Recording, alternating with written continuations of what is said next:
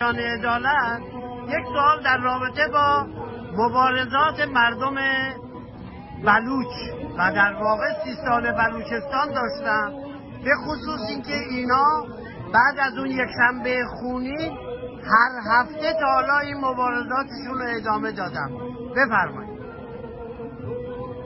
ادامه مبارزه مردم ایران تا به امروز در گرو همسویی، همبستگی و اتحاد همه بخش‌های ایران و مردم ایران بوده است و ما می‌دانیم پیوسته جمهوری اسلامی در صدد این بود که ما رو متفرق بکنه، بلوچ رو علیه دیگران، دیگران رو علیه بلوچ یا علیه کردهای عزیزمون یا غیر و غیره. ولی امروز نگاه بکنیم، بلوچستان از 1 سال پیش به امروز در حال رزمیدن هست. بلوچستان با توجه به این که رهبر مذهبی این مردم گرامی ما علیرغمی که نقش مذهبی داره ولی تمام صحبتاش به درستی در رابطه با اتحاد مردم، مبارزه علیه در واقع رژیم ایران، دفاع از بهائیان، دفاع از حقوق بشر، دفاع از زندانیان سیاسی و غیر و غیره بوده و مردم ایران این صدای این گرامیان بلوچ خود رو شنیدن و بنابراین ما باید توجه بکنیم که آنچه که جمهوری اسلامی خواست انجام بده با تخریب، با سرکوب، با کشتن آدم‌های بلوچستان ما نتوانست در واقع کمر اونها رو خم بکنه و از سوی دیگر این صدای مشترک همه ایران هستش و به این خاطر هم هستش که از نظر جامعه شناختی و روانشناختی که اگر ما نگاه بکنیم می‌بینیم که عملاً همه بلوچایی که روزهای جمعه میان در خیابان‌ها، شعارهای اینها اساساً عمدتاً در راستای همه ایران و منافع مردم ایران علیه جمهوری اسلامی هستش. بنابراین ما باید گرامی بداریم این امر وحدت طلبانه‌ای که مردم بلوچستان تا به امروز نشان دادن و باید به اونها بگوییم که شما تنها نیستیم و هر کجا که هستیم و از جمله در خارج از کشور ما در ضمن صدای مردم ایران و صدای گرامیانمون در بلوچستان هستیم. زنده باشند به اونها. زندگی ما در ایران توأم با مبارزه است تا زمانی که توتالیتاریسم اسلامی وجود دارد. این توتالیتاریسم نمی شود در واقع اصلاحش کرد. در ارتباط با این توتالیتاریسم پیوسته همه انسانها رو که شیعه مخالف جمهوری اسلامی باشه، اهل سنت باشه، بهایی باشه، یهودی باشه، زرتشتی باشه و همچنین عزیزانی که ناباور هستند، همه اینها در برابر جمهوری اسلامی قرار گرفتن و بنابراین اتحاد ما کلید پیشرفت مبارزه ما تا زمان سرنگونی جمهوری اسلامی. یک سوال کوتاه جناب دکتر ایجادی، فکر میکنید بلوچستان در حال حاضر در انقلاب ژینا میتونه نقش آذربایجان رو در انقلاب مشروطه داشته باشه؟ ببینید در ارتباط با تحولات جامعه شناختی ما همیشه نمیتوانیم در واقع از پیش قضاوت کنیم، ولی که همون گونه که شما اشاره کردیم در زمان انقلاب مشروطه پیشتاز تبریز بود، آذربایجان بود و می‌دانید که در زمان 88 هم در واقع پیشتازی‌ها در تهران بود، مبارزات عظیمی که صورت گرفت و در ارتباط با سرآغاز همین انقلاب زن زندگی آزادی در واقع پیشتازی با کردهای ما بود که اونها در واقع شروع به حرکت کردن و امروز ما می‌بینیم که در بخش‌های مختلف جامعه این مبارزه ادامه پیدا کرد، ولی پایداری مردم عزیز ما در بلوچستان نشان داد که اینها نمی‌خواهند در واقع کوتاه بیایند و بنابراین همین حضورشون، همین ادامه مبارزهشون بیان این هستش که مشعل مبارزه رو نگه داشتن و بنابراین جمهوری اسلامی میخواد که خفه بکنه با توطئه‌های گوناگون، ولی تا به امروز خوشبختانه همه توطئه‌هاش به شکست انجامیده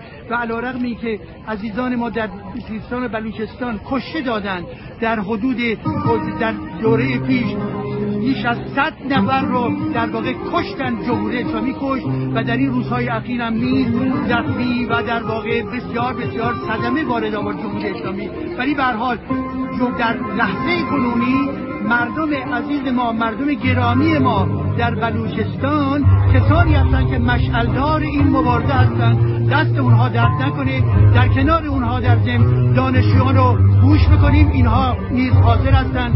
همچنین در درون مدارس، همچنین در اعتصابات کارگری، اعتصابات در واقع بازنشستگان، اعتصابات مربوط به آموزگاران، همه در واقع یک جهت رو تعقیب میکنن و اون ادامه مبارزه علیه این جمهوری اسلامی دینی و در واقع رفتن به سوی حکومتی که غیر دینی باشه، لاییک باشه و در خدمت همه ملت ایران باشه. پس تا اون موقع همه عزیزان تمام نیرو، امید و انرژی خودشون رو به کار ببرن علیه این جمهوری اسلامی.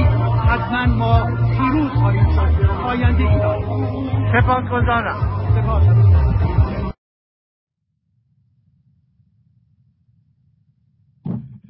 بسیار خوب دوستان گرامی، امیدوارم که تندرست باشید و بنابراین عنوانهایی رو که برای امشب در نظر گرفتم گوناگونند و یکی از این مطالب درباره مرجان ساتراپی هست. مرجان ساتراپی رو بسیاری از ایرانیان میشناسند. به هر حال در فرانسه یکی از ویژگی‌های ایرانیان همین درخشیدن هنرمندان گوناگون در زمینه سینما، ادبیات و هنر هست و همچنین تئاتر. و این یکی از خوششانسی‌های ماست که در این جهان غرب به نحوی نشان بدهیم که بله، دارای انسان‌هایی هستیم که با توانایی بالایی قرار هستند و اینها برای جامعه ایران نوعی نمایندگی جامعه ایران رو می‌کنند. و در این میان از جمله خانم مرجان ساتراپی است. مرجان ساتراپی رو همونگونه که شاید بشناسید در رشت متولد شده در 1969 در رشت. بیشتر در تهران البته بزرگ شد و پس از اون به زمان در واقع انقلاب، زمان جنگ بین ایران و عراق میرسیم و او به هر حال ایران رو ترک میکنه، میاد و میره در اتریش و به این ترتیب یک دوران جدیدی از زندگی او آغاز میشه و پس از اون بعد از یه دوره‌ای به هر حال به فرانسه میاد و در زمینه‌های کارهای هنری خودشو به هر حال درگیر میکنه و به ویژه عملاً مرجان ساتراپی با اون پدیده‌ای که درخشید و در واقع میشه گفت جایگاه جهانی پیدا کرد بدون اغراق، هم هار جلد کتابی است تحت عنوان پرسپولیس که پرسپولیس در واقع به فرانسه نوشته شد، نوعی در واقع انیماسیون در کتاب هست تحت این عنوان با طرح‌هایی که خودش تنظیم کرده بود و هر کدوم از ماهایی که در اون دوران به هر حال دوران زندگی جوانی ما بوده، وقتی که این مطالب رو گوش میکنیم و میشنویم در واقع بازگو کننده دوران ما هم هست. به نحوی ماها باهاش درگیر و به دنبال انتشار این کتاب عملاً مرجان در پی این برمیاد که این رو تبدیل به یک سناریو برای یک فیلم بکنه که این فیلم با موفقیت بسیار بزرگی روبرو شد که از جمله در جامعه هنری فرانسه با 2 جایزه مثلا کان عملاً به اصطلاح موفقیتش توأم گردید و حتی کاندیدی بود برای جایزه اسکار. ولی به هر حال آنچه که ما از او دیدیم در فرانسه با این کتاب و با این فیلم بسیار بسیار معروف شد. البته فیلم های دیگر هم مرجان ساتراپی ساخت و همچنین در زمینه هم فیلم هم تئاتر و غیره. ولی آنچه که به هر حال مهم هست اینه که بدونیم که مرجان ساتراپی شخصیت سمپات و خیلی به هر حال مهربان و در ضمن پرکاره. یکی از ویژگی‌های ما ایرانی‌ها باید پرکاری باشه، یعنی کار باید کرد.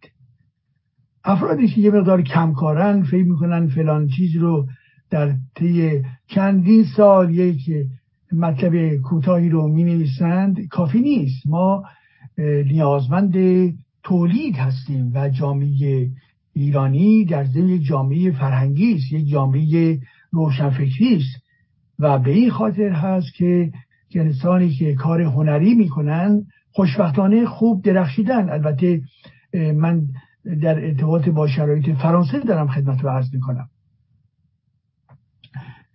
به هر حال چرا حالا من امشب به چند نکته رو درباره مرجان دارم مطرح میکنم، مرجان ساتراپی؟ به خاطر اینکه به هر حال گفتم که مرجان در سطح جهانی معروف شده و حتی از کتاب او، کتاب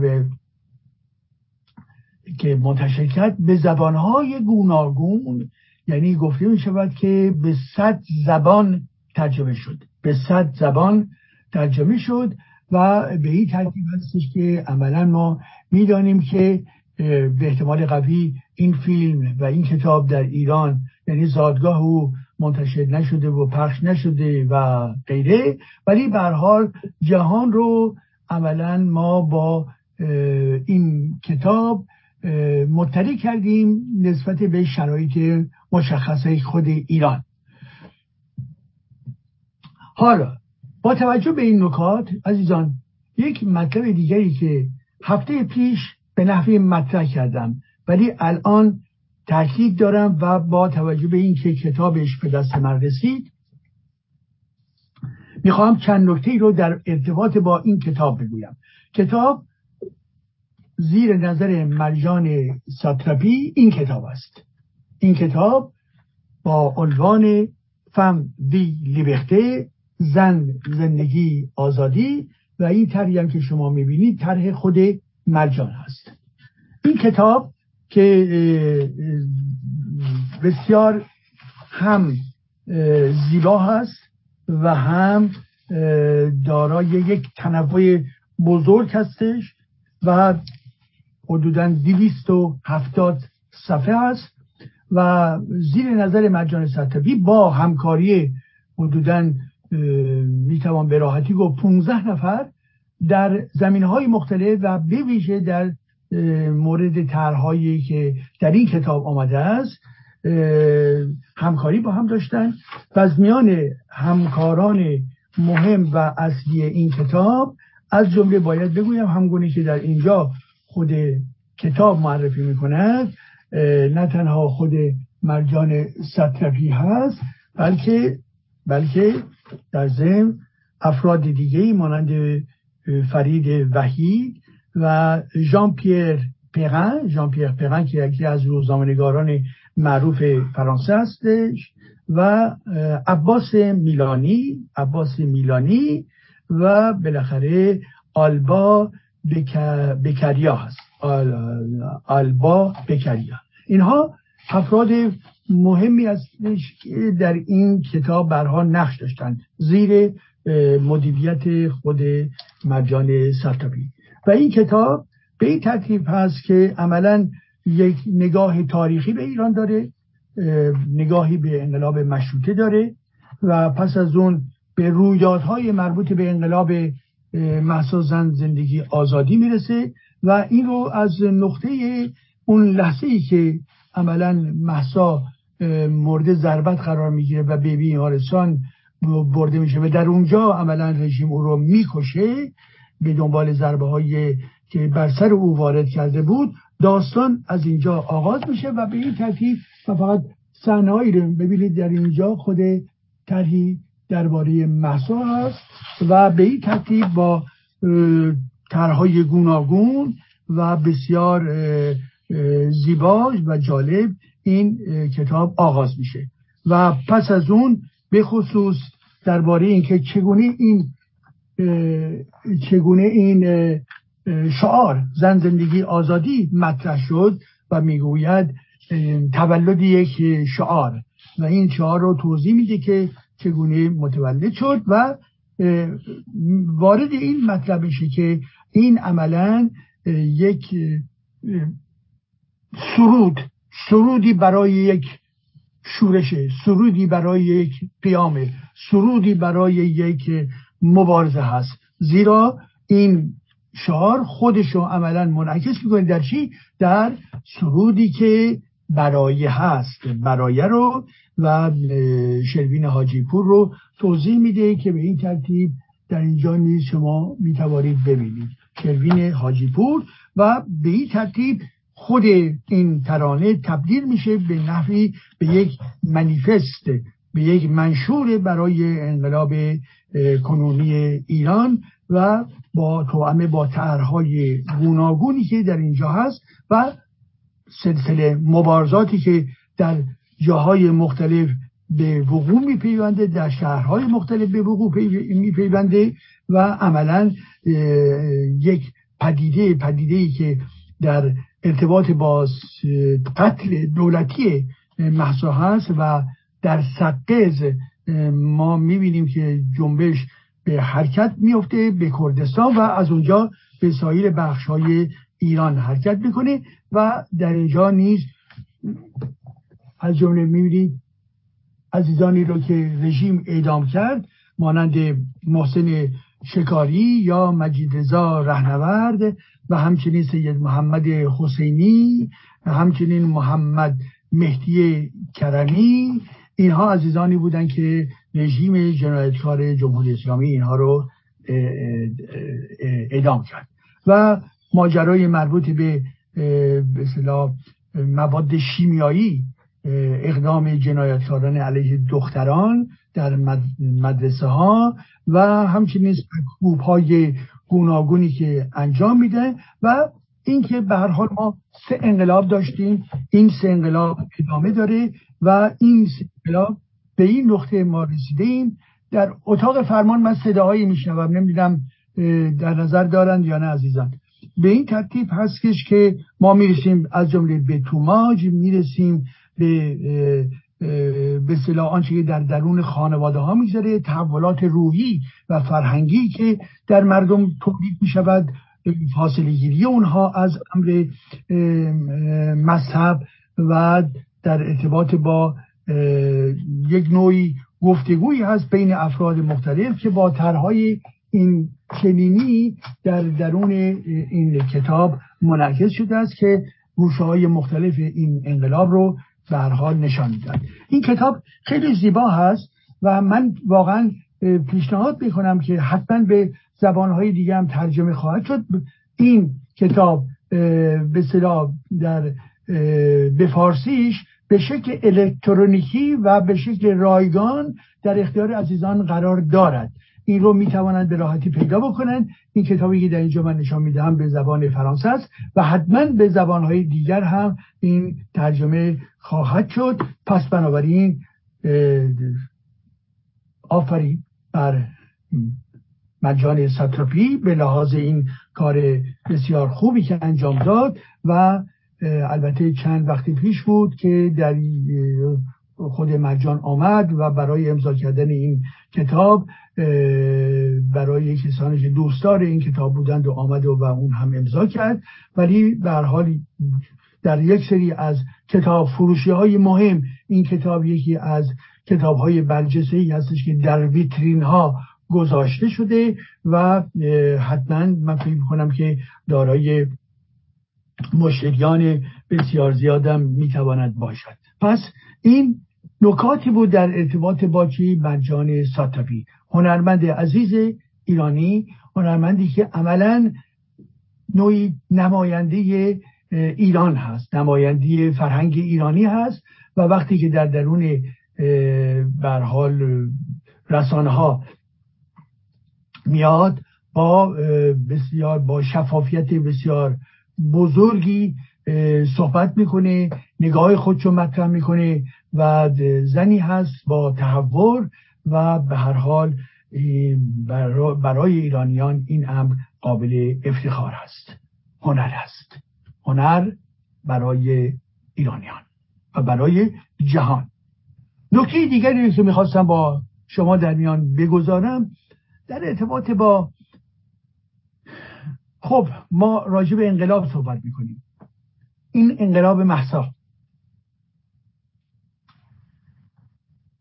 در این انقلاب چه کسانی چه نقشایی داشتند؟ ببینید، یک انقلاب مانند انقلاب مهسا در گام اول بازیگر دارد. بازیگران چه کسانی هستند از نظر جامعه شناسی؟ بازیگران اون کسانی هستند که در درون انقلاب، در درون جنبش حرکت به وجود می آورند، قهرمانی به وجود می آورند، تحرک به وجود می آورند و با قدرت و به اصطلاح تصور خودشون، خیال خودشون، آرزوهای خودشون صحنه‌های جدید می آفرینند. بازیگران انقلاب ایران شما اگر توجه بکنید، خب جوانان نقش برجسته‌ای داشتند، دختران و زنان در این انقلاب نقش بسیار مهمی داشتند. اینها بازیگر این انقلاب بودند و همچنین لایه‌ها و قشرهای گوناگونی که بخشی در درون این انقلاب وارد نشدند. ولی این انقلاب که از نظر من در یک زمانی در خیابان هست، امروز در واقع میاد به طور عمده در ذهنها و در رفتارها جاری می شود. البته این نافی وجود انقلاب، وجود اعتراضات و تظاهرات خیابانی نیست، زیرا همون گونه که ما میدانیم این انقلاب تا به امروز به خصوص روزهای جمعه در بلوچستان ما ادامه دارد و به این ترتیب جمهوری اسلامی تمام تلاش خودش کرد که این جنبش رو در بلوچستان خاموش بکنه، ولی که تا به امروز پیوسته شکست خورده. و اگر دقت بکنید، خب آنچه که در بلوچستان هست میتوان گفت چرا این جنبش اونجا ادامه داره که حتما در ارتباط با فشارهای بسیار بسیار زیادی هستش که در این منطقه به روی مردم وارد آمده. یکی از استانهایی هستش که بیشترین فقر رو در دل خودش داره و محرومیت‌های بسیار بزرگی داره و از جمله در ارتباط با زنان، در ارتباط با جوانان و غیره. یک طرف دیگر در ارتباط با حملات ضد اهل سنت توسط جمهوری اسلامی است، زیرا جمهوری اسلامی پیوسته خانه این بوده که عملاً اهل سنت سرکوب بشن و به این ترتیب هستش که فشار بسیار بسیار زیادی رو هم در اینجا هم در کردستان از همون آغاز انقلاب اینها به وجود آوردن. خب این هم مورد دومی هست که مسئله سرکوب دینی، تبعیض دینی هست. یک نکته دیگه هم با شما در نظر بگیرید که عملاً تمام ثروت‌های معنوی و فرهنگی که در این منطقه ایران، این استان وجود دارد، عملاً اینها به هیچ وجه ارزش بهش داده نمی شود در این نظام جمهوری اسلامی، حال آنکه سیستان و بلوچستان ما یکی از بخشای مهم سرزمین تاریخی ایران هست و آثار گوناگون از به نحوی از شاهنامه گرفته و دیگر آثار در این نقاط جغرافیایی بسیارند و چه بسا اگر یک شعور موجود بود، یک قدرت و یک بودجه موجود بود، یک فرهنگ موجود بود، از چنین استانی ایران میتوانست یک استان با کشش بزرگ گردشگری به وجود بیاورد، زیرا تمام آثاری که مونده، تمام جلوه جنبه های مربوط به تاریخ گذشته ایران رو در اینجا می شود نشان داد و به این ترتیب عملاً به لحاظ وجود این اسلام سیاسی حاکم بر ایران، تمام این واقعیت های هنری تاریخی عملاً کجا مخفی شده است و هیچ گونه ارزش گذاری روی آنها صورت نمیگیرد. پس دقت داشته باشین که به هر حال با توجه به این نکته که خدمتتون عرض کردم یه پرانتز بود و این که نگاه بکنین به هر حال این انقلاب ادامه داره. گاه این انقلاب شما توجه بکنید گاه در این منطقه یا اون منطقه خودشو به شکل بارز نشون میده، ولی که برای از نقاطی که بسیار بسیار پرمعنا بوده و حرکت انقلاب تأثیر گذاشته، حتما یکی از این جاها کردستانه، یکی از این جاها بلوچستانه، یکی از این جاها در واقع اکباتان تهران هست، یکی از این جاها رشت هست، یکی از این جاها در واقع در نقاط مختلف هستن. ملت ایران به لحاظ شرایط گوناگونی که عملا پیدا کرد قدرت خودشو بروز داد. همه اینها تیکه تیکه نیست، همه اینها جلوه های بروز یک اراده ملت ایران برای پیشبرد این انقلاب است. این رو باید گفت. خب پس بنابراین بازیگران یعنی ملت ایران، بازیگران همه این گروه بندی های اجتماعی که در این انقلاب شرکت کردن، جان بازی کردن، نترسیدن، چشمشون رو از دست دادن، زندگیشون رو از دست دادن، ولی به یک چیز علاقه داشتن، مهر می‌ورزیدن و اون هم میهن و اون هم رسیدن به دموکراسی. گرایش‌های گوناگون اینها داشتن، از کسانی که ناباور بودن، از کسانی که جمهوری خواه بودن، از کسانی که تمایل سلطنت داشتن، از کسانی که دموکرات هستن، از کسانی که ملیگرا هستن و حتی کسانی که دارای به هر حال دیندار هستن. همه این گروه بندی های گوناگون در این انقلاب به هر حال شرکت کردن. این یک واقعیتی است. چرا؟ به خاطر اینکه تمایلی که خودشون بروز میدادن رفتن به سمت آزادی بود. پس بازیگران طرفدار آزادی بودن، بازیگران میخواستن این نظام برچیده بشه، بازیگران میگفتن زن زندگی آزادی، بازیگران به حقوق برابر زن با مرد توجه میکردن، بازیگران گفتن حجاب اسلامی نه و اون رو در آتش افکندن. بازیگران امروز مقاومت میکنن و حجاب بر سر نمیگذارن و بازیگران دیگران نیز بودن، مانند بازنشستگان، مانند آموزگاران، مانند دانشجویان عزیز، مانند دانش آموزان، مانند بازاری ها. یادمون باشه در بخشای گوناگونی بازار کنونی بست و حمایت خود شد نسبت به جنبش نشون داد و همچنین یادمون باشه تمام مبارزات مربوط به کارگران در تمام به خصوص در زمینه‌های به اصطلاح انرژی، نفت و گازوئیل و همچنین پتروشیمی، اینها از نقاط برجسته این انقلاب بوده. هرچند که به هر حال دارای گرایش‌های مطالباتی بودن، ولی اینها به شکل‌های گوناگون با همدیگه پیوند دارن. یک فضاسازی هستش که جنبش به وجود آورده و اینها هم در واقع خودشون مشتاق میشن، دارای انگیزه هستن و وارد حرکت اعتصابی و مبارزاتی میشن. خب بنابراین یک طرف این بازیگران هست عزیزان. در کنار این بازیگران کسانی هستن که اونها دوستان انقلاب هستن. دوستان انقلاب چه بسا به مانند بازیگران مایه نگذارند، دارای فعالیت نباشند، فعالیت مبارزاتی در خیابانها، در کوچه ها، در مراکز گوناگون، ولی مهر نسبت به این جنبش دارند. اینا دوستانن، اینا تبلیغ هایی که میکنن به نفع جنبش هست، علیه جمهوری اسلامی موضع دارند، اون رو بد میدانن، زشت میدانن. بنابراین نوعی متحدین همین بازیگران انقلاب هستند. به این ترتیب دوستانن که بسیار متنوعن. یه بخشی از کسانی که در ایران میگفتن در لایه‌های خاکستری، در ضمن همین بخشی از اونها دوستداران همین انقلاب هستن، منتها خودشون رو آماده نکردن که وارد میدان مبارزاتی بشن.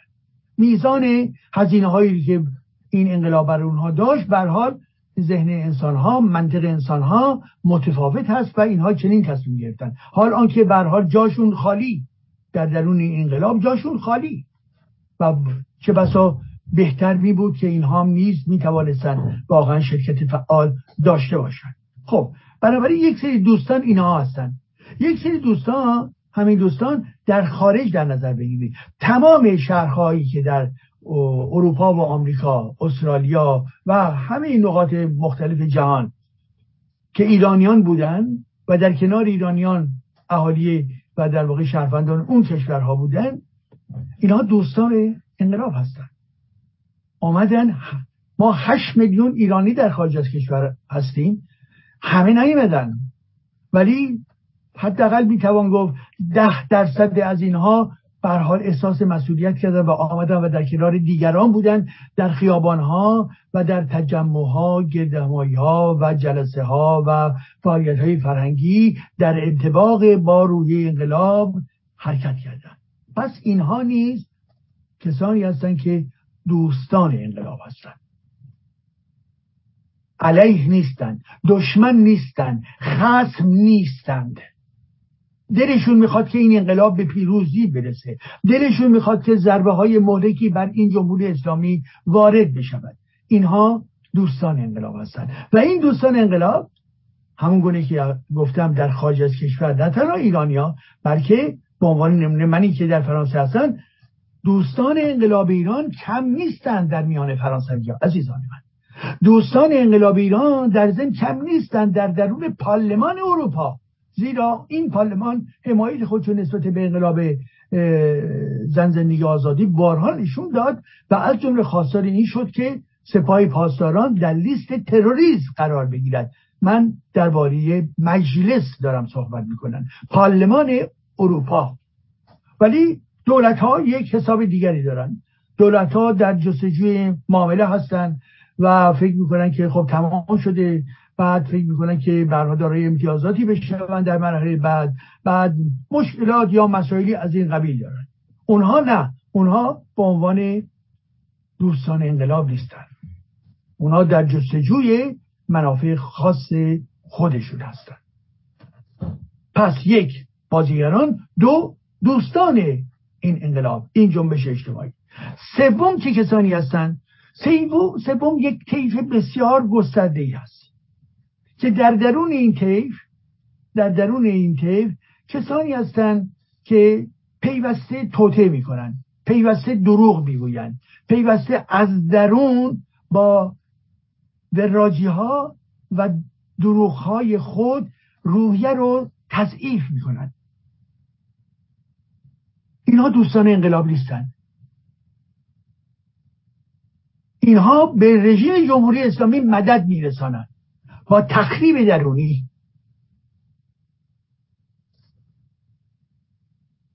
اینا میتوان گفت عملا مخالفین انقلاب هستند، زیرا توطئه میکنند. این مخالفین انقلاب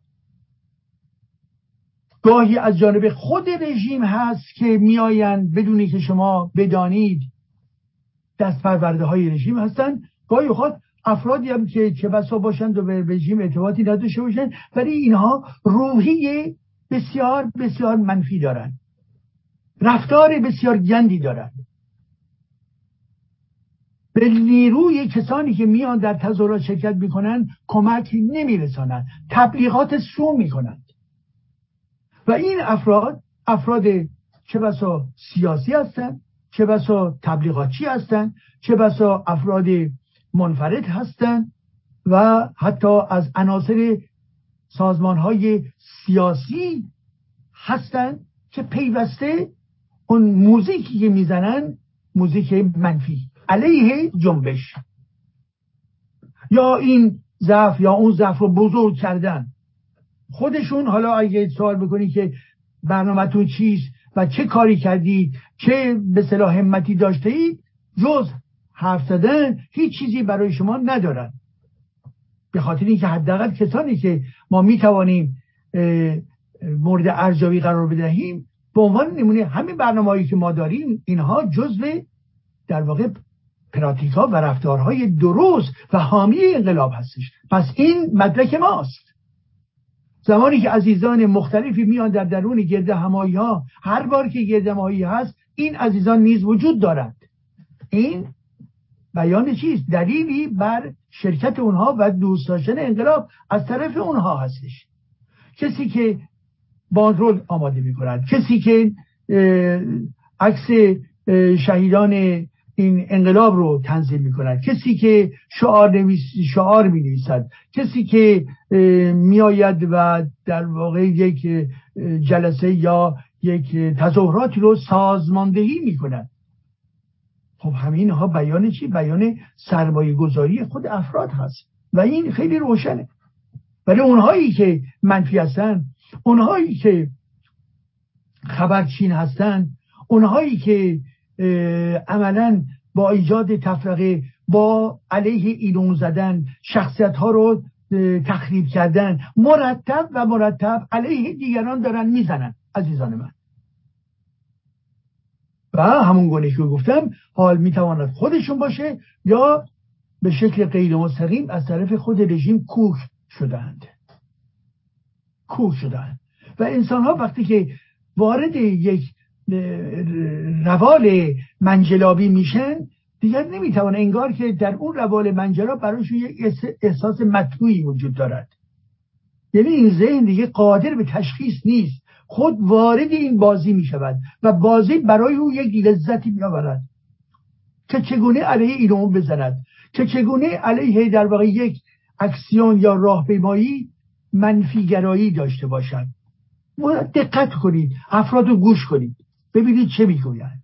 اونهایی که انتقاد دارن میتونن به سازمان دهندگان برن انتقادشون بکنن، هیچ مسئله نیست. بله انتقاد هم وجود داره، ولی اینها بحثشون انتقاد نیست، کوبیدن، زدن، تبلیغات سیستماتیک منفی هست و من خودشون مایه‌ای نمیگذارن و به این ترتیب اینها نیز مخالفین هستن. و بالاخره جمهوری اسلامی هستش که دشمن هست، دشمنی با قدرت دولتی، با تمام نیروهای سرکوب، با تمام لشکر مزدوران اسلامگرا در حوزه ها، تمام آیت الله های در واقع مزدور و جیره‌خوار و اونایی هم که جیره احتمالاً نمیخورن به هر حال مدافع اسلام هستن. یعنی همین دینی که ضد ایرانیان هست، همین دینی که ضد آزادی و دموکراسی هست. پس بنابراین این هم حکومت دشمنه. پس 4 نیرو رو ما در اینجا شمردیم: بازیگران که یک مجموعه هستن، یاران و دوستان انقلاب، سوم مخالفین و نغمه سازها و توطئه‌گرها و غیر و غیره، و بالاخره 4م جمهوری اسلامی به عنوان دشمن مرکزی. حالا به این ترتیب هست عزیزان ما باید دقت بکنیم در یک مسیر منفی قرار نگیریم. انرژی مثبت یعنی این: شما میبینید که در ایران مبارزه وجود داره، خب شما اینجا احساس دارید. انعکاس این احساستون چیست؟ میایید در درون خیابانها در همبستگی با انقلاب ایران وارد عمل میشوید. این بسیار زیبا هستش، بسیار. از انسانهایی که فقط مشغول زندگی فردی و زندگی خانوادگیشون هستند، کسانی که بیان و این کارا رو میکنن دارای یک ارزش والای اجتماعی و فرهنگی هستند. عزیزان من، این با اون برابر نیست.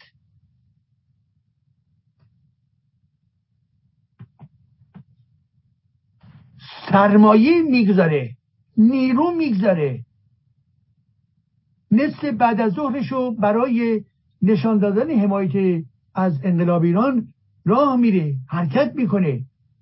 این فرق داره با کسی که اساساً هیچ گونه اقدام نمیکنه و برعکس فقط تبلیغات سو این رو علیه او در واقع بسیج کردن، یک حرف نابجا و افراطی و دروغ رو پخش کردن بدونی که بره دقت بکنه این از کجا آمده، ولی که هدفش در واقع ایجاد تخریب هستش. پس ما باید عزیزان دقت بکنیم، ما وارد کارزار این مخالفان توطئه‌گر نباید بشویم، نباید که یکی رو بگیره یکی دیگر رو بزنه. به ظاهرم خیلی حقانیت داره، به ظاهرم خیلی باید گرفت و باید فلان، باید ادعای عجیب و غریب. خب هر کسی این شعور رو خودش داره. ولی کسانی هم که ما دیدیم در جامعه غربی با نقش‌های گوناگونی که داشتن، ما تشخیص میدیم به هر حال چه کسانی نقش خوب یا در واقع مثبتی داشته یا نداشتن. خب اینو ما میبینیم. ولی اونهایی که از این گونه تبلیغات سو برای خودشان یک ثروت میسازند، اونها دیگه نه در راستای کار ما قرار نمیگیرند. و شما دقت باید داشته باشید که حامی انقلاب باید باشید. حالا انقلاب کدوم انقلاب؟ همین انقلاب، نه این تعهد ایدئولوژیکی نیست عزیزان من که بگیم که پس انقلاب. نه، انقلاب هم میدانیم که یک پدیده جامعه شناختی است که میتواند دارای محتوای بسیار خوبی باشد و یا دارای محتوای بسیار زشتی باشد. انقلاب کبیر فرانسه 1789 یک انقلاب برای دموکراسی و آزادی و رسیدن به عدالت اجتماعی است، هرچند که در درون اون انقلاب نیست چی؟ ترور وجود داشت. بله، ترور، سرکوب ها. ولی در درون انقلاب 57 این جنبه مترقی و دموکراسی خواهی وجود ندارد، بلکه در این انقلاب فقط و فقط تمایل به ارتجاع هست، تمایل به شیگری هست، تمایل به قرآن هست و این در واقع منجلابی هست. حالا این انقلاب کنونی انقلابی در راستای آزادی و دموکراسی است. این انقلاب از جنس انقلاب بزرگ فرانسه هستش، از جنس انقلاب ماه می 68 فرانسه هستش، از جنس انقلاب مشروطه هست. نمیگم عیناً مانند آنهاست، نه، ولی دارای خمیرمایی هست که اون انقلاب ها با خود هم میکردن. فرد، آزادی فردی، رفع استبداد، مخالفت با خرافات مذهبی،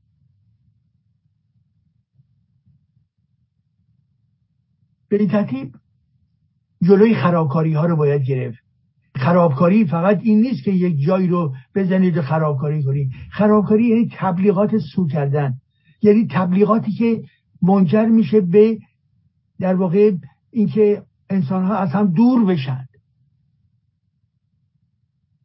این همون خرابکاری در جنبش مهسا هستش. و وقتی که اشتباهاتی پا میگیره و اینا، به شدت این نیست این گونه تبلیغات افزایش پیدا میکنه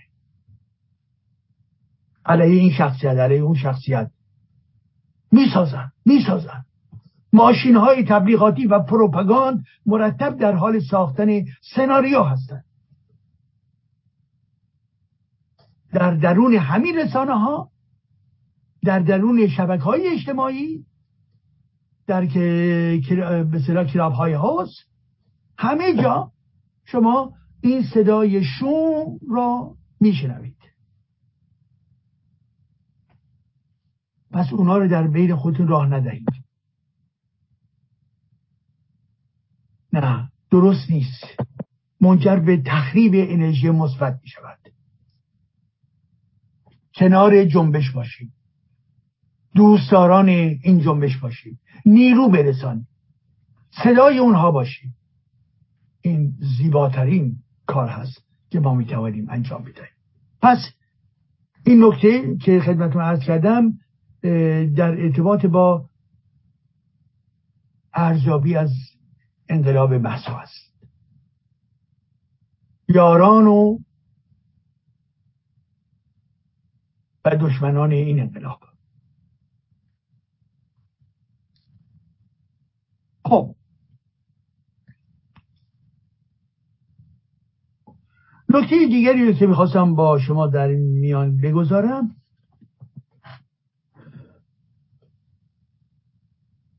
میدانیم عزیزان در درون اپوزیسیون گسترده ایران، همین پیوند داره با بحث قبلیمون، افرادی هستن، گروهکایی هستن که نقش بسیار منفی دارند.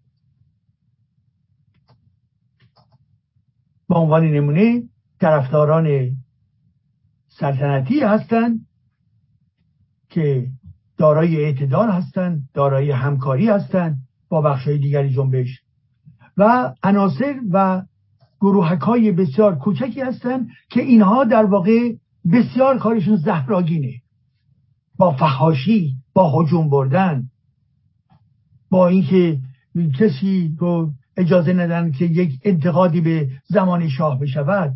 کسی که انتقاد بکنه از نگاه اونها بسیار بسیار خطای بزرگی انجام داده است که باید به حسابش برسن و غیره. این فقدان تولرانس، فقدان در واقع نوعی منیت خردمندانه هست. این ذهن کور این کارها رو میکنه، توان اندیشیدن نداره، توان شنید ندارد و بنابراین برمیآشوبد.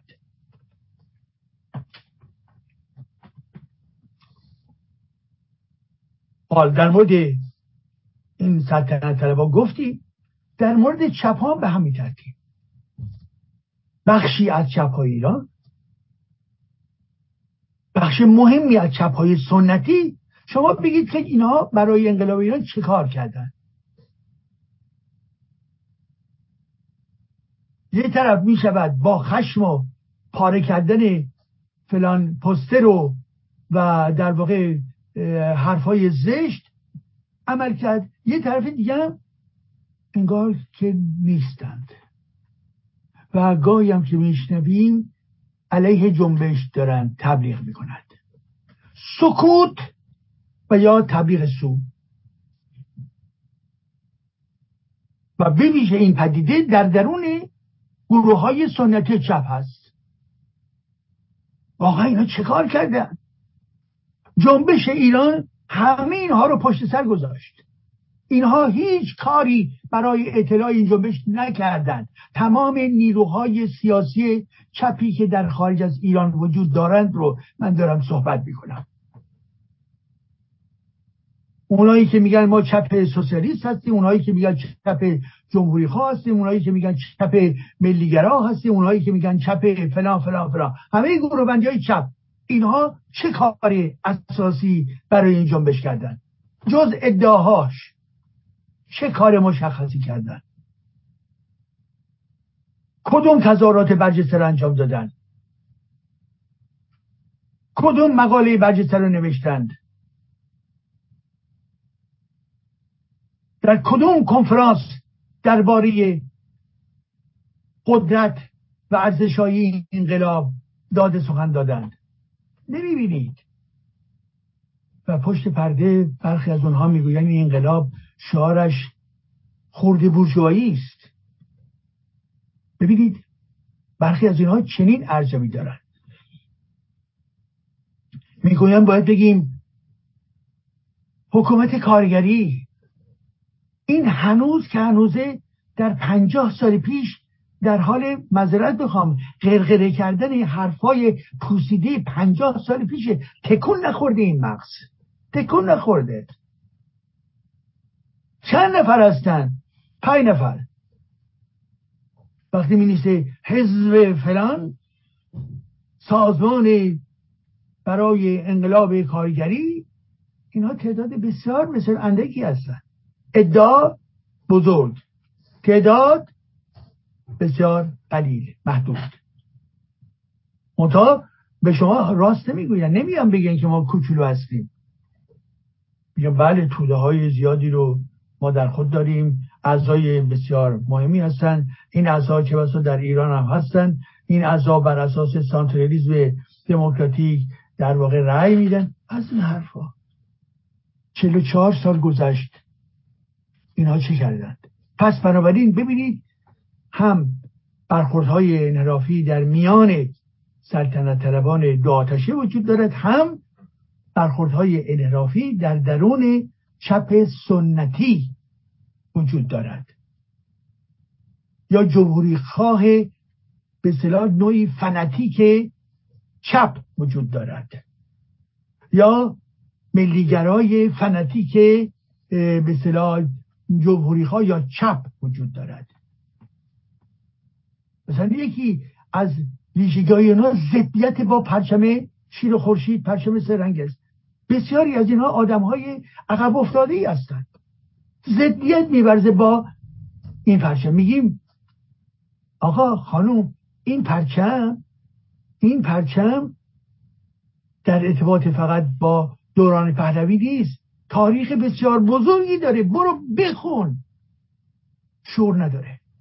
میگه نه این زمان شاه استفاده شده. میگه بله خب ما هم استفاده میکنیم ولی قدیمی است، کهنی، نشانه ملیت ایران هست. ولی این مهسا کاملا زنگ زده است، نمیخواد بفهمه. اینها هم بنابراین کسانی هستن که نقش منفی دارن ایفا میکنن. خب حالا چرا این نکات من خدمت رو عرض میکنم؟ برای اینکه برخی از روشنفکران، ما منتقدان، موضع‌گیری که میکنن همه جانبه نیست. مثلا میآیند و میگویند بله علیه فاشیسم راستگرای ایرانی. منظورشون چیست؟ فاشیسم راستگرای ایرانی منظورش این هستش که عده‌ای که خود سلطنت طلبی میدانن با برخوردهای بد، زشت، حتی خشن این کار یا اون کار رو میکنن و بنابراین برخوردهای زشت اینها منجر به این میشه که یک فضای راستگرای افراطی فاشیستی به وجود بیاید. خب عزیزان، اینایی که این گونه پدیده رو دارن باز شماری میکنه یا برها شناسایی میکنن، در ارتباط با اون بخش چپای سنتی ساکتن، هیچی نمیگن. پیوندهای نامرئی بینشون وجود دارد. خب اینو داشته باشید. حالا یکی از واژه‌هایی که برخی از روشنفکران ما استفاده میکنه درباره فاشیسم. من به دوستی همین بعد از اون که داشتم برنامه‌شو گوش میکردم دیدم که در بخش اولش راجبه واژه فاشیسم میآورد که این رو در ارتباط با نظریه‌ای که وجود داشت می‌خواست توضیح بده که به فرض در میان سلطنت طلبان گرایشات فاشیستی وجود دارد. ولی عزیزان، مایی که نسبت به تمام پدیده‌ها باید انتقاد داشته باشیم. منی که به جمهوری خواهی اعتقاد دارم، ولی در ضمن در قضاوت خودمون باید دقیق باشیم. فحش دادن، ناسزا گفتن، شعار دادن علیه ایرانی که ما خوشمون نمیاد کار روشنگرانه ای نیست. کسی درباره یک شخصیت پژوهشگر تاریخی میگفتش که این فرد فاشیسته، اولین بار بود فاشیسته. کسی که کلی پژوهش کرده، کتاب منتشر کرده، در خارج هست، در فعالیت‌های گوناگون داره شرکت میکنه، دموکراته، منتقدی به اسلامه، به این میگه فاشیست. چرا؟ به خاطر اینکه این فرد نظری کسی رو که میگه فاشیست عملا مرتب انتقاد میکنه. درست نیست. ببینید عزیزان، وقتی که ما صحبت از فاشیسم یا هر پدیده دیگری که میکنیم باید دقت بکنید در مفاهیم. دقت باید کرد. فحش ندهید، مفهوم رو انتخاب کنید و توضیح بدهید. کار ما فحش دادن، ناسزاگویی نیست که هرچه اون به اصطلاح رنگش پرقدرت تر باشه، غلیظ‌تر باشه بگیم که این مثلا چنین است. ببینید از فاشیسم در چارچوب برها جنگ جهانی دوم با موسولینی بنیتو موسولینی در واقع معنا پیدا میکند که یک گرایش، یک جریان اقتدارگرا هستش، پوپولیسته، یک جریان شدیداً شوون هستش و بنابر نظر محققین یک نظریه و یا جریان توتالیتاریستی هست. یعنی توتالیتاریسمی که میگویند و رایج شد در جهان فاشیسم، نازیسم و استالینیسم بود. توتالیتاریسم. و مسئلهشون چیه؟ مسئلهشون این هستش که با اندیویدو یا فردیت باید در برابرش ایستاد. یعنی اونها فاشیستا مخالف رفتار اندیویدو، رفتار فردی هستند، جمع، باندها.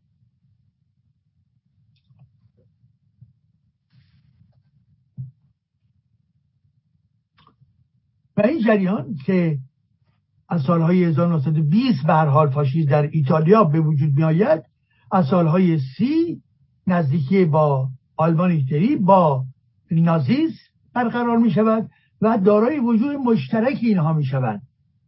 از جمله وجوه مشترک اینها چیست عزیزان؟ اینی که اینها شدیداً ضد فرد هستند، طرفدار باندهای سرکوب و مداخله‌گر هستند. اینها دارای تمایلات ضد یهودی، آنتی سمیت هستند.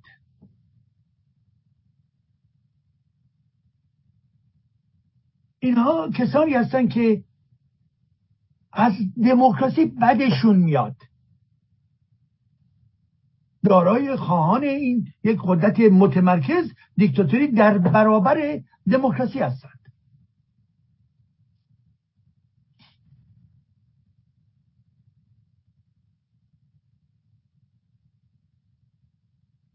در ضمن اینها کسانی هستند که نسبت به افراد ضعیف در جامعه، اونهایی که دارای همه توانایی جسمیشون نیستند، نسبت به اونها، نسبت به یهودیا و گروه‌بندی های دیگر ضد هستند، مخالف هستند، میگویند.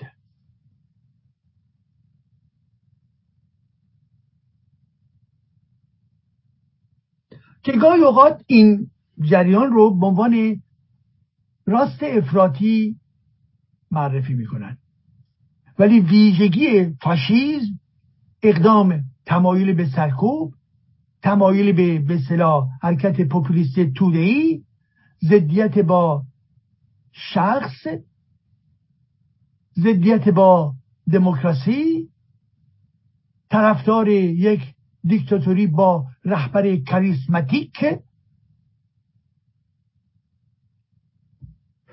به ترتیب ویژگی های این، وقتی میگیم فاشیست، رو هوا نباید گفت فاشیست.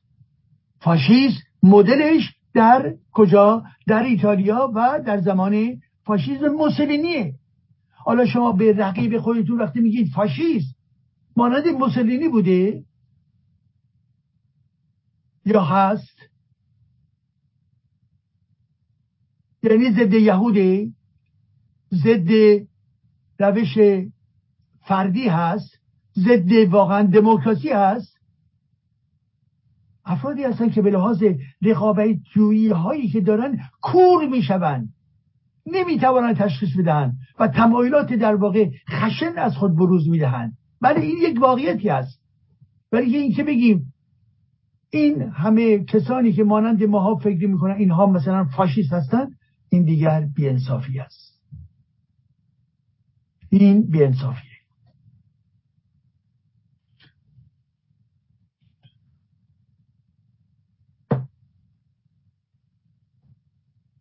به این ترتیب ما یادمون باشه که سلطنت طلب هست الزاما فاشیست نیست عزیزان من طرفدار جمهوری خواهی هستم، ولی افراد سلطنت طلبی هستن که بسیار معتدل هستن، دموکراسی میخوان، منتها در فرم چی در فرم سلطنتیش. مگه سلطنت وجود نداره در بلژیک، در اسپانیا، در هلند، انگلستان؟ خب اینها کشورهای سلطنتی هستن. شمال اروپا دموکراسی در اونها وجود دارد. حالا کسی که طرفدار این باشه میشود به اصطلاح جوجه فاشیست. در ارتباط با ایران هم باز به همین ترتیب. عزیزان دقت بکنید، شما دوست ندارید رضا پهلوی رو، خب بگید دوست ندارم، ولی که به لحاظ نزدیکی با او افرادی رو که بگویید همه این افراد در واقع فاشیستن، بسیار خطا هستش. شما دروغ میگویید. اینکه عده‌ای گروهکایی که با این جریان فکری نزدیکی دارن و به نام در واقع شاه سابق ایران به این ترتیب فعالیت‌های بسیار زشت انجام میدن، این به طور حتم قابل محکومیت است. ولی که این رو خب بگذارید جریان‌های کوچک سلطنت طلب استبدادگرا اینطوری بذارید، استبدادگرا، راست افراطی بگذارید. حالا وقتی واژه افراطی هم میاد باید مشخص، یعنی بگویید به لحاظ کینه ورزی حرف نزنیم، با دقت علمی حرف بزنیم. خاطرتون هست نیچه یک مقوله‌ای داره که بسیار مهمه براش و اون هم رسانتیمان هست، احساس رسانتیمان. رسانتیمان یعنی چی؟ یعنی نوعی در واقع تمایل به انتقام، تمایل به کینه‌جویی، و این خیلی مشکله شما مقاومت بکنی علیه رسانتیمان، که با افرادی که بدتون میاد باید انتقام بگیرید. یک کسی یک کار خطایی کرده باید انتقام بگیرید. قدرت بخشش در شما نیست و زندگی شما تبدیل میشه به یک مکانیزم دائمی انتقامگیر.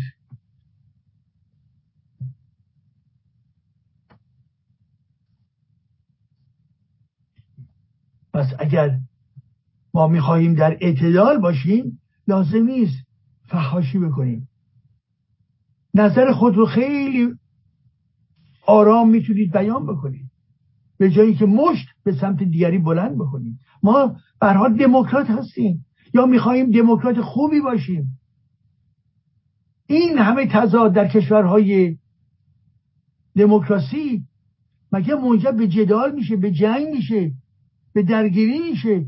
الان یک طرف در مورد برخی از به اصطلاح جمهوری خانه چپ و برخی سلطنت طلبان، اینا رو در کنار هم قرار بدهید جنگ میکنن. یعنی مناسبات درست این جوامع رو نمیشناسن، رفتار متمدنانه ندارن و هم چشقره میدن، شروع میکنن به فحاشی کردن و آماده خواهند بود که درگیری تولید بکنن. درگیری چرا؟ به خاطر یکی میگوید طرفدار رضا پهلوی از اون یکی میگوید من طرفدار دیکتاتوری پرولتاریا. و این خیلی بده، این روحیه تمام متمایل به خشونت. پس شما نیز دقت بفرمایید که فحاشی‌های عجیب و غریبی نگوییم. دقت داشته باشین که هر مفهوم اگه من به فرض بگم مانند هیتلر هست باید دلایل خودم رو بیارم، و الا خب یک فوشه خیلی هم میتونیم لذت ازش ببریم. فاشیستی، چرا فاشیستی؟ برای این که میگه که من قبول ندارم. یا به عنوان نمونه خدمتتون از من در برخی از این کلاب هاوس‌ها مثلا افراد اتنیکی بودن، به عنوان نمونه مثلا برخی کردها که می آمدن می گفتن که اگر تو بگویی که فدرالیسم قبول ندارید شما می شوید فاشیست ایرانی، فاشیست فارس. یعنی چه؟ قبول ندارم. خب تو استدلال بکن چرا من قبول داشتن یا نداشتنم خوبه یا بده. اون میگوید چون فدرالیسم رو قبول نداری میشوی فاشیست. شما نگاه بکنید این ذهن چقدر عقب افتاده هست. یعنی بیان استیصال این ذهنه، استدلال نداره، نمیتواند. بعد میخواهد فدرالیسم قومی خودشو به عنوان ارزش برتر در این جهان نوین به ما عرضه بکند و کسی هم که اما اگر میآید میگوید ببینید این روشنفکران فاشیسم ایرانی یا به اصطلاح فارسا. چقدر زشته. این فقر در عرصه اندیشه است. این فقر نفهمیدن، ندانستن که کسی رو که مخالف فدرالیسم شما این رو تبدیل بکنی به یک طرفدار فاشیسم. چقدر باید نادانی بسیار گسترده باشد که چنین نتیجه گیری رو بکند. چقدر واقعا انگار که با زور شما میتوانید ذهن کسی رو متمایل به خود بکنید. هرگز. ما اگر استدلال داریم استدلال خواهیم کرد. و برخلاف آنچه که در ایران اتفاق افتاد، یعنی شما نگاه بکنید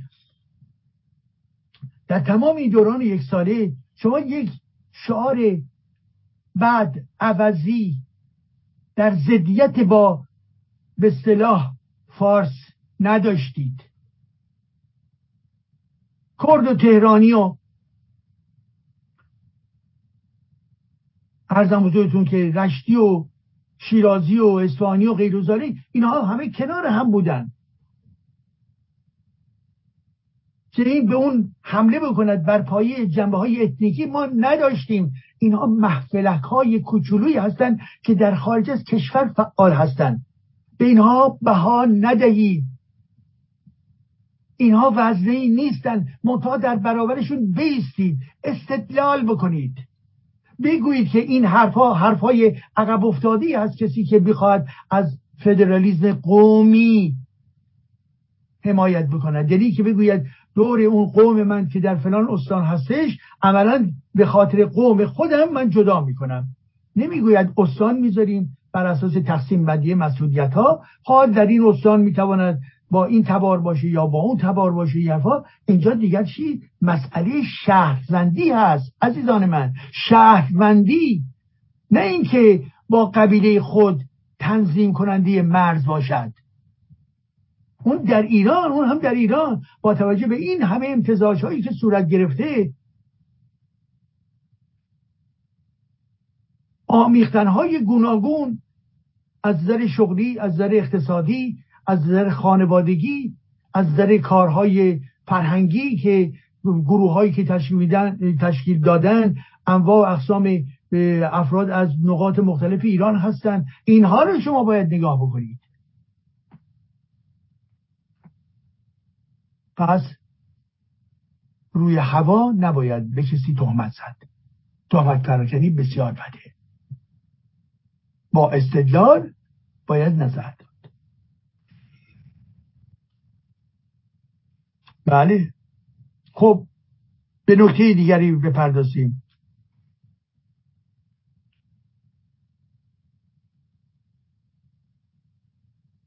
لائیسته عملی بر ایران. در این روزهای اخیر عزیزان حرفای شما میشنوید عجیب و غریب. من از اونجایی که به خود ایشون گفتم در اینجا بیان میکنم. چند وقت پیش بود که آقای امیر طاهری یک مطلبی رو که می نویسه بعداً توسط فرد دیگری خوانده می شود اون رو گوش می کردم و شروع به این کرده بود که بله لائیسته بی‌معنا هستش، اساساً این یک چیز به درد نخوری هستش و اینها فقط برای انحراف هستش و آن حتی در فرانسه هم که میگوین مادر لائیسته اینها هم نمیدونن چی کار میکنن، نمیفهمن، تناقض دارن، حرفای بیخودی هست و در ارتباط با ایران هم به هیچ وجه مسئله لائیسته در واقع چی اهمیت ندارد و برعکس در واقع زیان دارد. اینو ایشون آقای طاهری داره مطرح میکنه. این حرفای پیشینیشون نبود، حرفای دوره اخیر ایشون هستش. دقت داشته باشید. یعنی زیر چی رو داره میزنه؟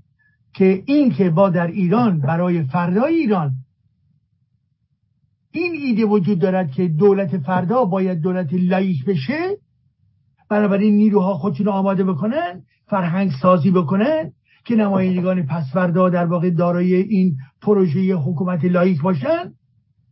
همه اینها رو نادیده میخواد بگیره به این که بله این حرفا به درد نمیخورد. ایران لاییک فردا یعنی چی؟ لاییک بی لاییک. و این رو آقای عملی طاهری مطرح میکنه که من وحشت کردم. بعد صحبتی کردیم، یعنی من تماس گرفتم اینا تلفنی، البته خیلی کوتاه.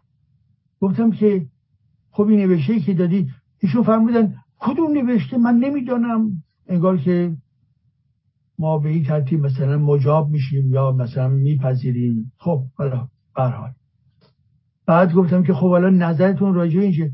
گفتش که این داستان عجیب و غریب در ایران قدیم بوده فلان، یه چیزای عجیب و غریبی گفت که اصلا دلپذیر نبود که یک لحظه من ادامه بدم به گوش دادن. برای که من میگفتم خب راجع به لائیسته چه میگویید؟ او بر من ایشون داستان سرایی میکرد. چرا لائیسته بد است؟ چرا لائیسته نباید تبلیغ کرد؟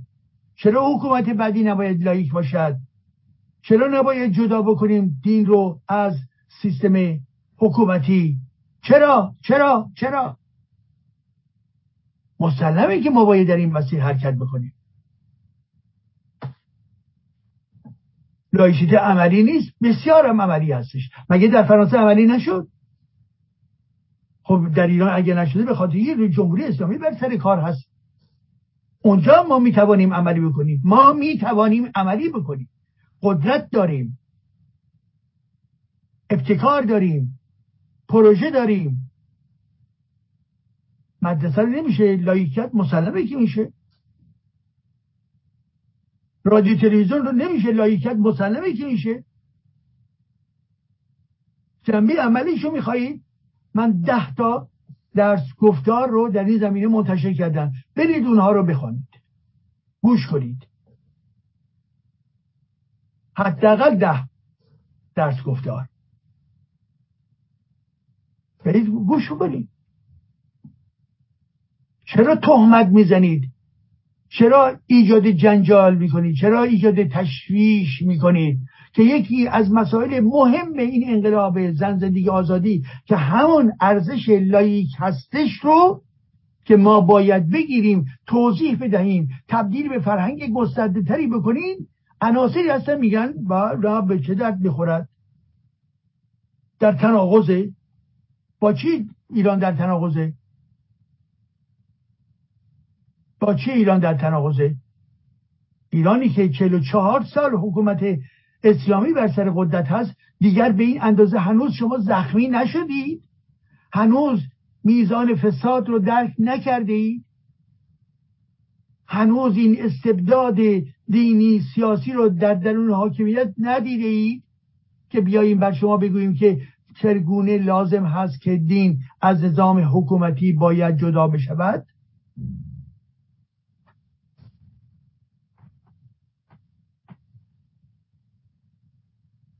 بله، کسانی هستن که منکر لاییسیته به معنای عملی اون در ایران هستش، منکر دولت لاییک در فردا هستش. بله، اینها چه کسانی هستن؟ آخوندها نیستن، نواندیشان نیستن که اونها هم زیرکانه در همین مسیر حرکت میکنن. همه نواندیشان دروغگو هستن. اونجایی هم که میگن ما طرفدار حکومت سکولار هستیم، اما اگر پشتش وجود دارد عزیزان من اینا رو خوب تست کردم، ماهیت اینها رو میشناسم. ما اعتمادی نسبت به اینها نمیتوانیم بکنیم، حداقل تا امروز.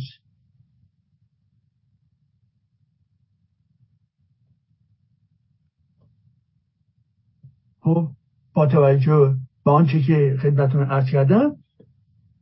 بله، حالا لایه‌های دیگه‌ای هستن از اصلاح طلبان، از ملی مذهبی ها که اونها هم حرفای ناروشنی میگوین. مثلا میگن که بله ما هستیم طرفدار حکومت سکولار، ولی ارزش‌های اسلامی رو که نمیتوان فراموش کرد. خب همین مزخرفی که میگن ایشون، یعنی که میخوان از یه پنجره ببرن بیرون، از یه پنجره دیگه واردش بکنن، دوباره اسلام بیارن و اسلام رحمانی رو در واقع در درون حکومت انتقال بدهند.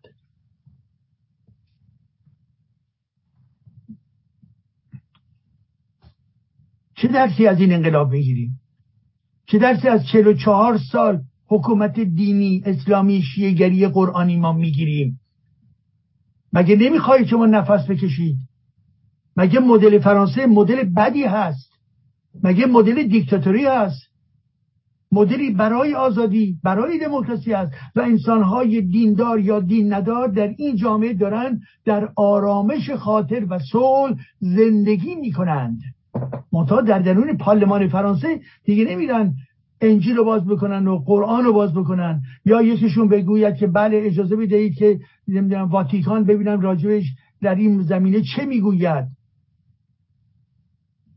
این فرد غلط میکنه که در این جامعه چنین واکنشی داشته باشد. جامعه شده جامعه سکولار و حکومت لاییکه. بند اول قانون اساسی فرانسه آمده دولت ما چگونه است؟ این جمهوری است، این جمهوری لاییک است، نوشته شده لاییک است، یعنی جدا کردن دین از نظام حکومتی. لاییک است یعنی جدا کردن دین از نظام آموزشی. مسلمه شما باید اینو تبلیغ بکنید عزیزان من. چرا کوتاه میایید؟ چرا سکوت میکنی؟ از چه میترسی؟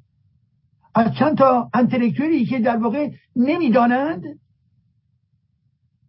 از چند تا انتلکتوری که پشت هم میاندازن تا تز انحرافی رو جا بندازن؟ اینا اگر میخوان بیان با من صحبت بکنن، من اینها رو خوب میشناسم. میخوان کشتی بگیرن، بفرما کشتی بگیری.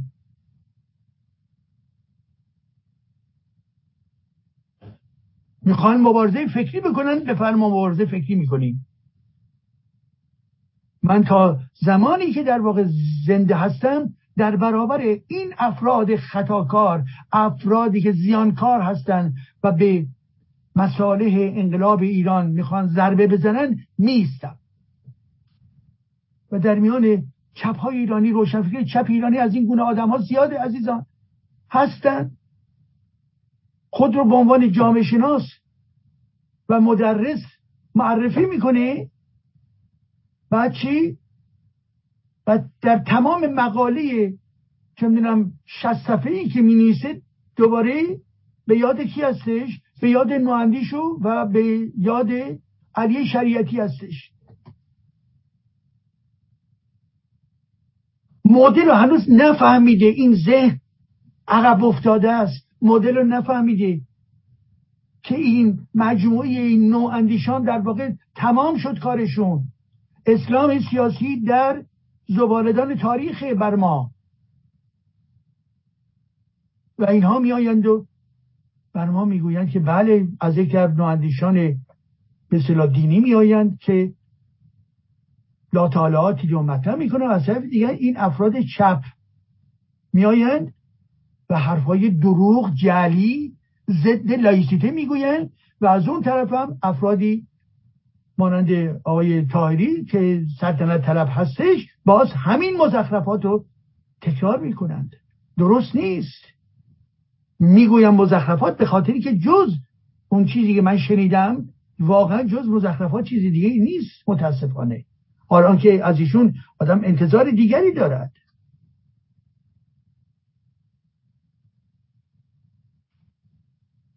بعد 44 سال بیایید و بگویید که به چه درد میخورد لائیسته؟ به درد نمیخورد؟ مال ما نیست؟ بندازینش دور؟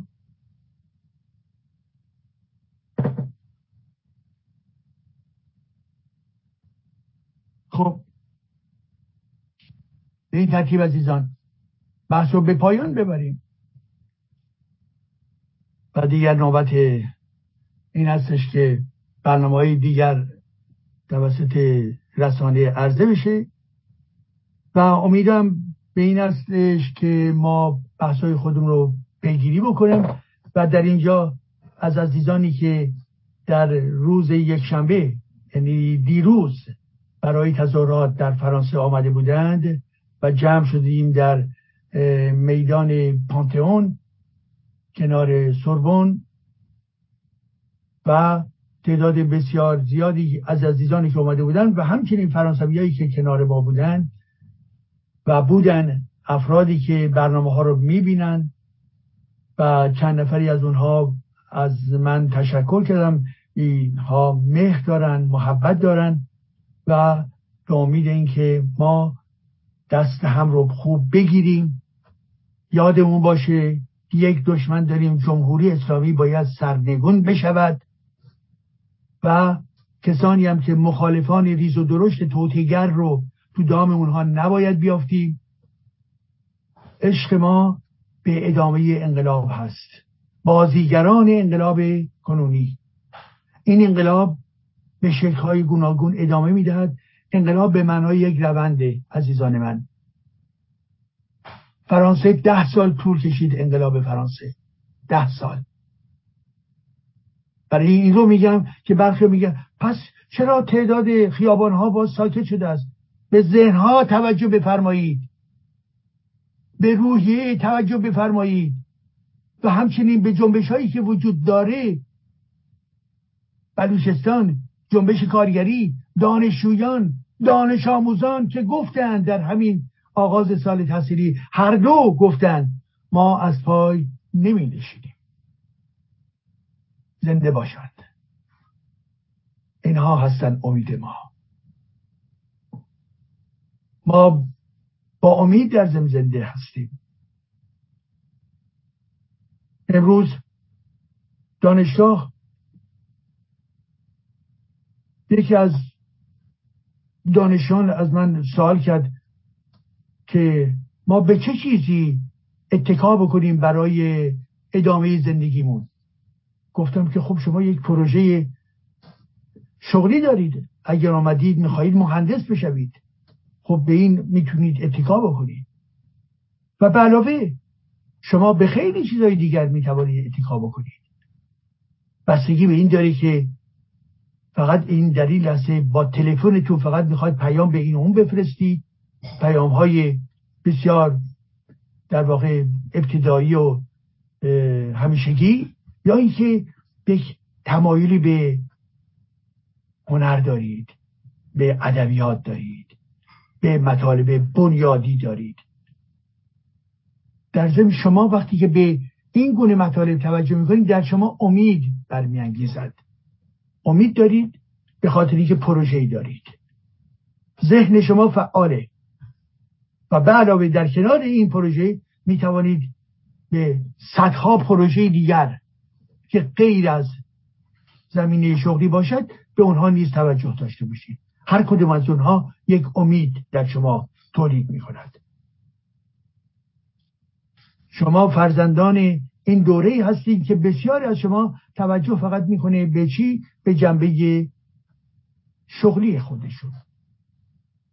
آرمانهایی در جهان میتوانید پیدا بکنید و یا در فرانسه میتوانید پیدا بکنید که اینها نیز به شما دلگرمی میبخشد. حمایت از حیوانات، در زمینه اکولوژی، در زمینه مبارزه برای صلح، در زمینه مبارزه علیه تبعیض، تولید فکری در زمینه ادبیات و فلسفه، ایجاد انجمنهای ادبی، فلسفه و یا چیزهای دیگر، رابطه بین انسانها، دوستیها، همه اینها زندگی شما رو پر میکنه، پر از معنا میکنه، امید بیانگیزه. کسی که تنها باشه در یک گوشه‌ای خودش رو قرار بده، به ناگزیر ارتباطش با جامعه شکسته و شکسته و شکسته تر خواهد شد. انسان یک فرد اجتماعی است. کسی که از جامعه دوری می‌گزیند یک جنبه غیر عادی در رفتار او وجود دارد و از اون نظر اجتماعی نیز چنین فردی در واقع بیش از پیش در یک شرایط فقر روانی قرار می‌گیرد.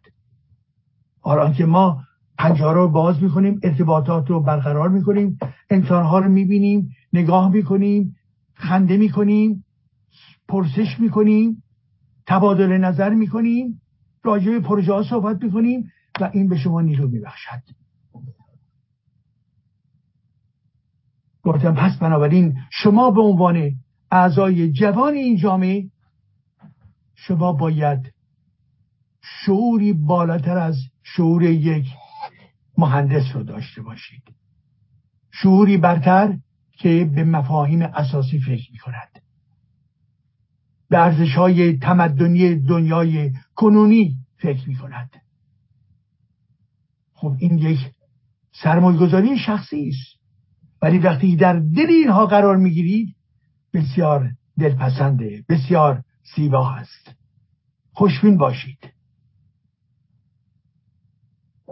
مشکلات ما خیلی خیلی زیاد هست ولی ما کوتاه نمیاییم. مبارزه میکنیم، تلاش میکنیم، به نیروی خود و انرژی مثبت خود اتکا میکنیم. ما هر کدوم از ما به نوبه خود میتواند کارهای بزرگی انجام بدهد و این کارهای بزرگ رو به دیگران بگویید. چه کاری کردید؟ بگویید، نشان بدهید تا اونها هم به این ترتیب کارهای با ارزش خود رو برای شما بازگویی کنند. ما کارهای بسیار خوبی رو میتوانیم در این جهان انجام بدهیم. دشواری ها هست ولی که به هر حال کارهای زیبا هم نیز وجود دارد. من در این پایان خدمتون عرض بکنم که اواخر این مشخصا 21 اکتبر در آلمان یک سخنرانی خواهم داشت در باره سوسیال دموکراسی که هم تاریخشو بگم، هم کمبودهاشو بگم، هم رابطهشو با احتمالاً شرایط ایران توضیح بدهم و این رو یکی از انجمنهای در واقع شهر هامبورگ از من درخواست کردند. بنابراین به موقع باز هم یک بار دیگه در این زمینی خواهم گفت و بالاخره این که همین هفته کتاب آخرم گسست یا انقلاب برای گسست در واقع به دست من نیز خواهد رسید و بنابراین امیدوارم در فرصتهای دیگر هم شما این کتاب مرا بخوانید و به من محبت بکنید. من از شما سپاسگزار هستم به خاطر اینکه اگر پیشاپیش دارم میگویم اگر این کتاب رو بخوانید و نگاه خودتون رو، دیدگاه خودتون رو نیز با من در میان بگذارید.